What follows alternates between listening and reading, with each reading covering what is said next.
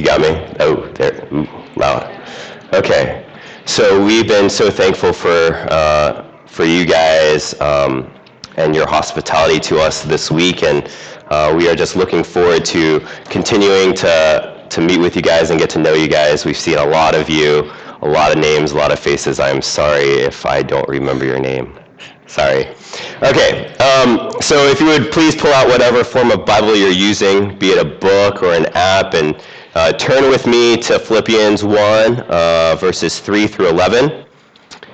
As you're finding your way there, I can't tell you what a blessing it has been to study and work through this passage at this particular point in my life. With graduation a couple of Fridays ago and my best friend's wedding last weekend, that has put an exclamation point on his walk back to the Lord. There's just been a theme of completion sort of popping up in my life. And this passage sort of kept coming up over and over in my mind, and I just sort of figured I should preach on it. So, it also works well to embody what I hope our relationship will grow to be in the years ahead. While I don't know you all as well as Paul knew the Philippians, the relationship that they have or had is evident in this particular passage. And the things that Paul prays for his friends echo what I look forward to building and praying for with you all. So this is God's word from Paul's epistle to the Philippians chapter 1, verses 3 through 11.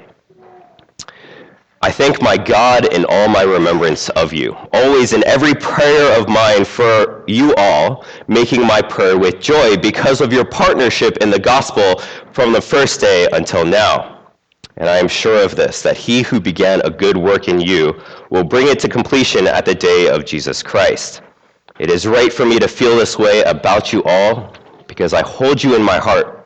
For you are all partakers with me of grace, both in my imprisonment, in my imprisonment and in the defense and confirmation of the gospel.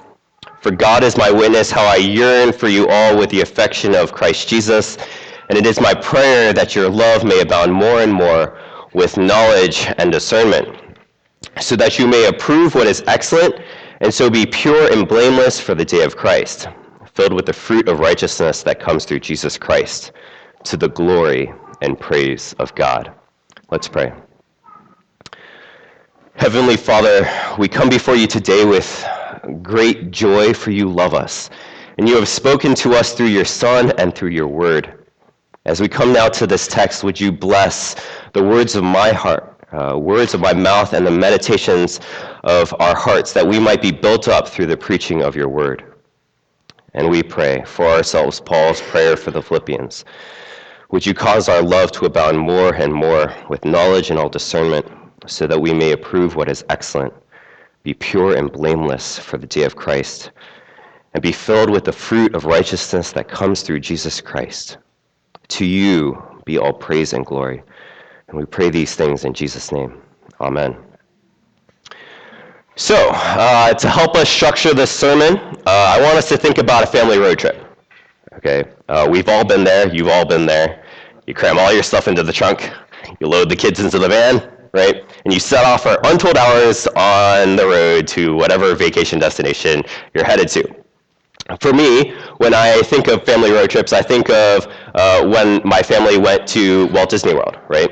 And I must have been something like 8 or 9 at the time, and being the massive extrovert that I am, I must have been just a handful, right? Like a massive bundle of energy. And this was way back before Honda Odysseys with their, DVD players where you can watch movies or Dora the Explorer or SpongeBob on repeat for hours on end. And instead, we had like this 1986 boxy, no tinted windows so you couldn't actually sleep, no like bucket seats. It was a bench so you couldn't lie down or anything like that. 1986 Dodge Caravan that has a V4. You probably couldn't get up over 60, right?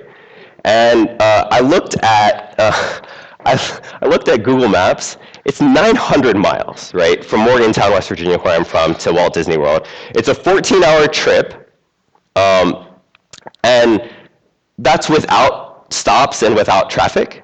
And And remember, when you're traveling with kids, there's no such thing as no stops, and no traffic is a complete myth. So let's just be honest, it was way more than that, right? And I was probably along the way asking like, Mom, I'm hungry. Dad, are we there yet? Ugh. I need to go to the bathroom, just every probably like hour or so. So it just had to have taken forever, right?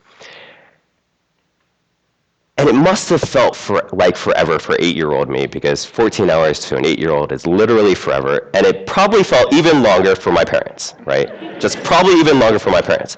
But what was interesting is that 8-year-old me never questioned whether or not we would actually make it. It never really crossed my mind. And this unshakable confidence is the kind of confidence that Paul expresses in verse 6. Where Paul expresses confidence that God will complete the work that he has started in the Philippian believers. But, this passage is really famous for verse 6, and I don't really want to focus on that verse too much, because the verses that surround verse 6 help us understand that Paul grounds his confidence in a love for them that comes from being united with them through Christ. Okay, and so we're going to be looking at this passage in two broad sections. This prayer of Paul is sort of set up in a classic Pauline way. Verses 3 through 8 talk about who the Philippians are to Paul, and verses 9 through 11 talk about what Paul wants God to do for them. It's a pretty straightforward indicative imperative format, which is who we are comes before and controls what we do. But because it's a prayer, instead of the Philippians being the ones commanded to do the things according to who they are, Paul is asking God to do the things because of who the Philippians are. So it makes sense to use his structure to guide us as we explore this passage. And so we're going to talk about the relationship between the Philippians and Paul, and then we're going to talk about what he hopes for them. So let's dive right into Paul's relationship to the Philippians. If we look at verses 3 through 5 and 7 through 8, we really see that Paul loves these people. His words drip with an affection for them. This stands in contrast to the way he speaks to believers in his epistles to the Galatians and Corinthians. There he has really sharp and harsh words for them because of the sin that they're engaging in. But for the Philippians, it almost seems entirely joyful and loving. And this isn't to say that Paul didn't love the Galatians or Corinthians. The strength of his language is a testimony of his care for them. But for the Philippians, it doesn't seem like harsh words are necessary. One of the commentators that I was reading as I was studying this passage noted that for Paul, the Philippians just seemed easier to love and less painful to love. But they have their own problems. If we go a little further into the letter, we'd find that the church had problems with unity. Ambitious preachers were vying to be the next big thing in the church, the next Tim Keller or the next John Piper to be anachronistic, or, the next Dr. Silvernail, of course. And people were beginning to polarize into camps, right? People were beginning to polarize into camps, and self-centeredness and a lack of care for others plagued the church. Paul even goes so far as to call two of them out by name in Philippians 4:2. I entreat Euodia and I entreat Syntyche to agree in the Lord. And can you imagine receiving a letter from Paul and being called out in that manner? Right? And so knowing that Paul is going to address these issues of disunity, we begin to see these verses of affection in a little bit of a different light. We can imagine Paul sort of throwing his arms around each of these sort of separate groups, saying, I love you all. If we look in verses 3 and 4 times he uses words of unity and totality. I thank my God in all my remembrances of you, always in every prayer of mine for you all.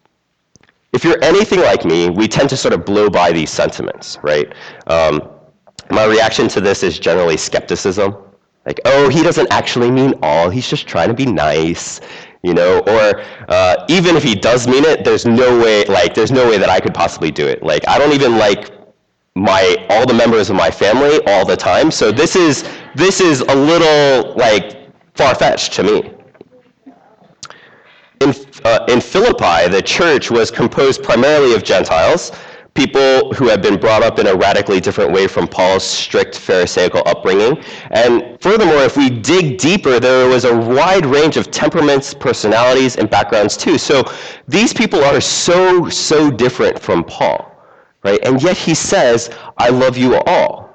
From Acts, we know that there was at least a businesswoman that would sell dye from Asia, a hardened Roman jailer, and probably a slave girl that had been freed from a spirit. And yet this is scripture, and so we really do have to take Paul at his words that he loves them all and that he is thankful for all of them. But his affection is not just wide-ranging and inclusive. It's intensive and deep too. As he gathers the Philippians to himself, Paul says that he holds them in his heart. It's a deep bond that he shares with them. The intensity of the affection is highlighted in verse 8. The King James Version renders it this way: "For God is my record, how greatly I long after you all in the bowels of Jesus Christ." And so the word affection in the ESV just doesn't quite cut it. It doesn't go deep enough. This affection is a gut-level, visceral kind of love. It's a love that hits you right in the stomach. So I was talking with one of the seniors at Wallace Presbyterian Church in College Park, which is the church that I serve at now. And she was going down to Alabama with her family for her older brother's college graduation. And I asked her if she was driving, and she said, "No, heck no, we're not doing that." We did that once, and it was such a bad idea. My mom totally cried the whole way back. And I was like, what? And apparently they had done this drive to drop her brother off his freshman year, right? And it was the first, you can imagine, it was the first kid away from home, and her mom was just totally feeling it. And you can almost hear her say, "I just love you so much, and it's so hard for me to watch you go off to college, and I just," just crying the whole way home, right? Just sobbing in the passenger seat the whole way home. And that's the kind of gut-wrenching love, the gut-wrenching visceral love that we're talking about, right? It's a deep and intense love that just really hits you right deep inside of you. And it's a partnership. It's also a partnership and a fellowship that pays no attention to external circumstance. Paul is most likely writing to the Philippians from Rome, where he's under house arrest. He would have been chained to a guard 24/7. And the word imprisonment here in verse 7 literally means bonds or chains. And so he would have had no freedom of movement, no privacy. Just imagine being handcuffed to somebody all the time. Right? No privacy, no freedom of movement. It would have, for us who are very individualistic, it must have been like, it would have driven us crazy. And I think it's safe to say that this sort of period in Paul's life was not one of his most pleasant times, right? But he also says that it's not just in his imprisonment, but also in his defense and confirmation of the gospel. Here he has in mind his preaching ministry, which was enormously fruitful and joyous. And so we see both bad times and good times, and yet through it all, he treasures the Philippians, and he's joyful and thankful for them. And so we're talking about a love that encompasses everybody, is deep in his heart, and cares nothing about his circumstances. But that brings up sort of this question of why and how. It always comes up to like, how can he do this? How can he love them in all their wide-ranging diversity with such a passion? That leads us to verse 5. It is because of their partnership in the gospel from the first time, for the first day until now. For sure, the Philippians supported Paul's ministry. Their gifts helped him with his various ministry and living expenses, and they certainly prayed for him faithfully. But it's not just that they materially supported him and supported him in prayer, but that they are fellow participants in the gospel as well. The word translated here as partnership is koinonia in the Greek, or fellowship. Paul has in mind not just their helping of him, but also the fact that they share in the gospel. They have been partners in the gospel from the first day, since the first day they became believers, sharers in the same hope and grace that flows from the gospel, which is that Christ died for them on a cross and was raised from the dead for sinners like us. It's because of this sharing, this bond in the gospel, that Paul is thankful to God for the Philippians. He makes this explicit at the end of verse 7. For you are all partakers of me with me of grace. And Paul uses words in Ephesians to sort of help crystallize this idea of unity because of the gospel. In Ephesians 2:14 he says, for he himself is our peace, who has made us both one, and has broken down in his flesh the dividing wall of hostility. And later in the chapter he says in verses 18 and 19, for through him we both have access in one spirit to the Father. So then you are no longer strangers and aliens, but are fellow citizens with the saints and members of the household of God. So notice that Christ is the basis of his bond and love for them. It is for this reason, and this is the reason and foundation for his confidence in verse 6.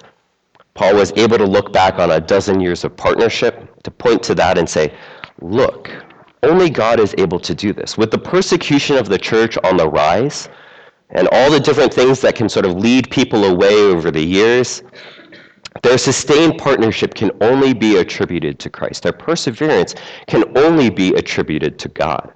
It is God who works in them, both to will and to work for God's good pleasure. It was God at work both in the past and in the present. And so Paul can be confident that he will finish the job. There are so many passages in the New Testament, right, that testify to the perseverance of the saints because of the work of God. We think of John 10. John 10 talks about Jesus' working eternal life in believers. John 10:28 says, I give them eternal life, and they will never perish, and no one will snatch them out of my hand. My Father, who has given them to me, is greater than all, and no one is able to snatch them out of the Father's hand. And so Paul, knowing the certainty of the salvation worked in his own life, and knowing the union that he has with others through Christ, is able to say confidently that you who have that same faith will be brought to completion. And so let's revisit this idea of a family road trip. Hopefully it'll be helpful, right? Paul sees the Philippian church as his family. They're his brothers and sisters in Christ. They're in this car together on the road trip of life. And in so many ways, they are waiting for that destination, which is the day of Jesus Christ. And when they get there, it's going to be awesome. It's going to be great. They're going to see God face to face. Every tear will be wiped away, and what is true of them in the inner man will be true of them in the outer man as well. They will literally wear Christ's righteousness in their resurrection bodies. Everything will be made new. The new heavens and the new earth will be a glorious place to be. We will have a fellowship with Christ and God that we could not even imagine right now. I mean, talk about the best place to go for a road trip, right? But they're not there yet. They're not there yet. They're on the road, and as all of you know, being on the road is the worst place to be, right? It's less than ideal. They look around and they see that things are just not the way that they should be, that the cracks are beginning to show in a community populated by sinners, and they rightfully begin to wonder, are we ever going to make it? And so what does Paul do? He points them to the driver, right? It's God who is driving. He's reminding them that they are in the same car with him because they are family, and he calls them to trust the one that they all trust in, namely Christ, to finish what he started. He calls upon them not only to look at God's track record over the years they worked with Paul, but also at who God is. He's the author and perfecter of their salvation and our salvation. He's the faithful one. Just as I trusted my parents implicitly to get me to Disney World, we should trust that God will get us to glory. And so what does this mean for us? It means that God is the one who is in charge, of course. It means that for us, we can be confident that the Lord will bring to completion the good work that he has started in us. Parents, as you see the fruit of the work of the Holy Spirit in the lives of your kids, you can be confident that the Lord will not fail to draw them to himself, and that is a profound comfort.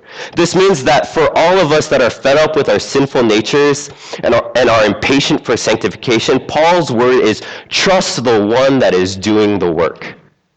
For me, As I've said to a number of you, my pride has been a constant source of problems for me. Coming up through high school and college, it made me almost insufferably arrogant, especially at home with my parents. After college and in my years of ministry, it's made me overconfident at times, that I think I can do it all on my own. In my marriage, it has made me overbearing and at times condescending, and every time it rears its ugly head, I wish that I was different. But I keep coming back to the fact that I'm, by the grace of God, less prideful than I was before. That God is continuing to sanctify my pride, and He will bring to completion that work which He has started. I was learning the Westminster Shorter Catechism, and the question, what is sanctification, came up. And it starts by saying that sanctification is a work of God's free grace. It's God's work. And we cooperate with the Holy Spirit, yes, but sanctification is ultimately God's work. He's the one that'll get us there. And for those of us that are struggling with sin and are on the verge of despairing that we will never see victory over this particular sin, and I'm sure there's one that's rising to the top of your head right now, right? To the top of your mind right now. Paul says, be encouraged.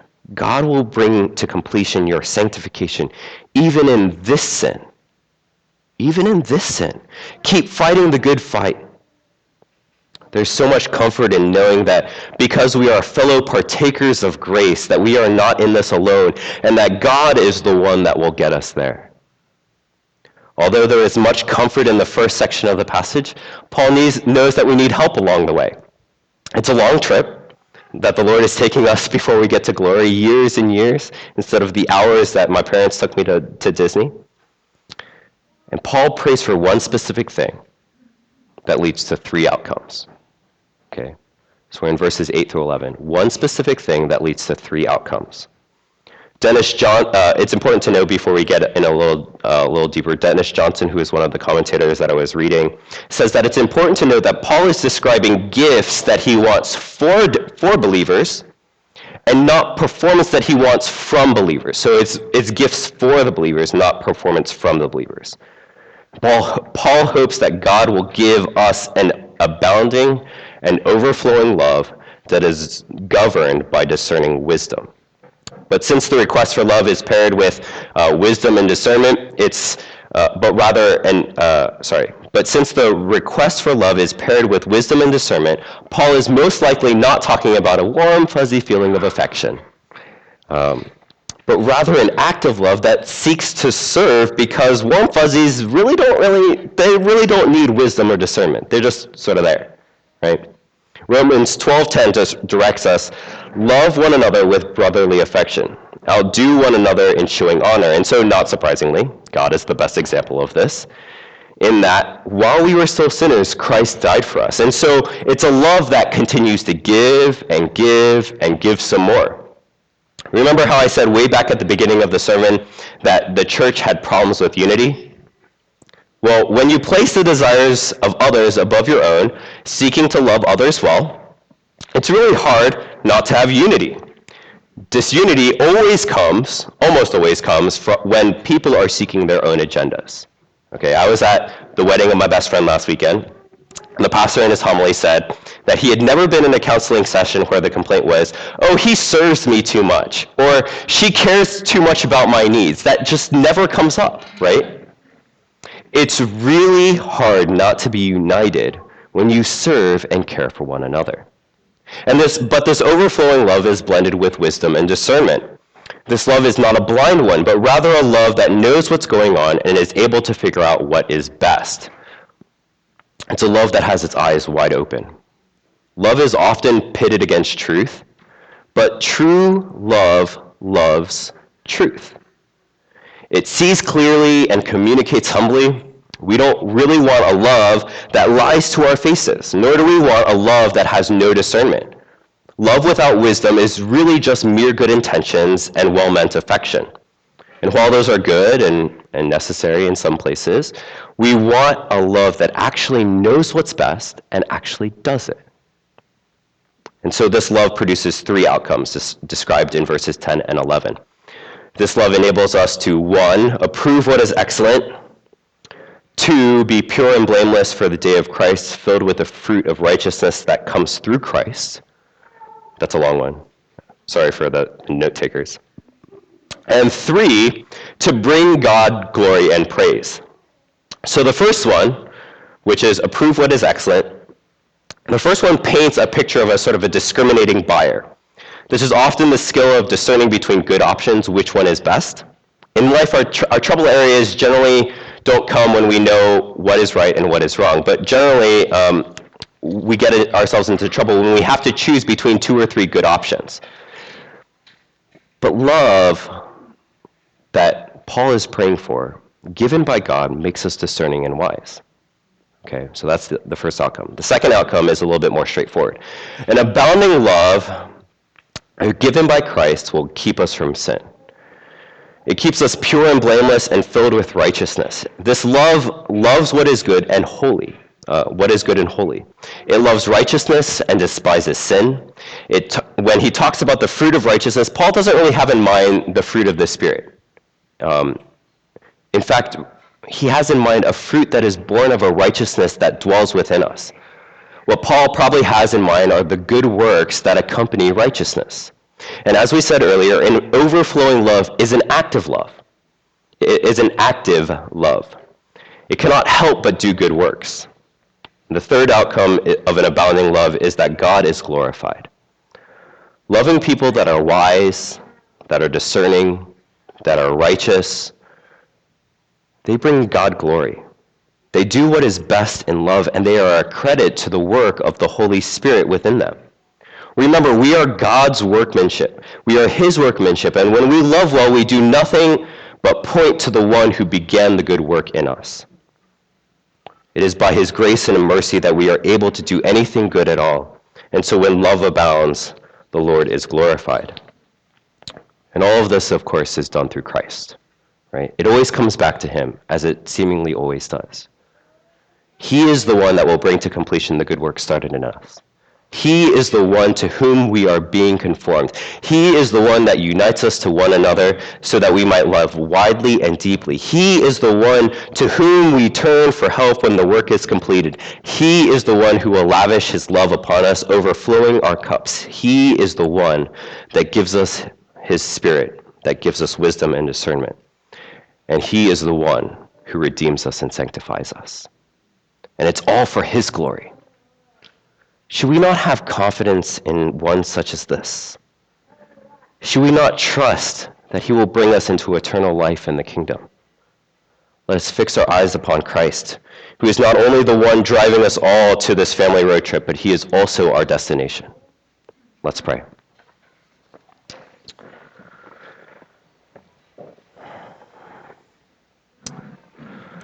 Father, you are indeed worthy of all praise and glory. You are literally everything to us. You are not only our destination, but also the one who is right there every second of our trip. And you are the one who brings to completion the good work started in us. And we pray that you would hasten the day when our faith will turn to sight, that day when we will stand before you wholly sanctified. And until that day, would you make our love for you abound more and more, conforming us more to your likeness, and spurring us on to love and good works for others, so that we may be united to them in you.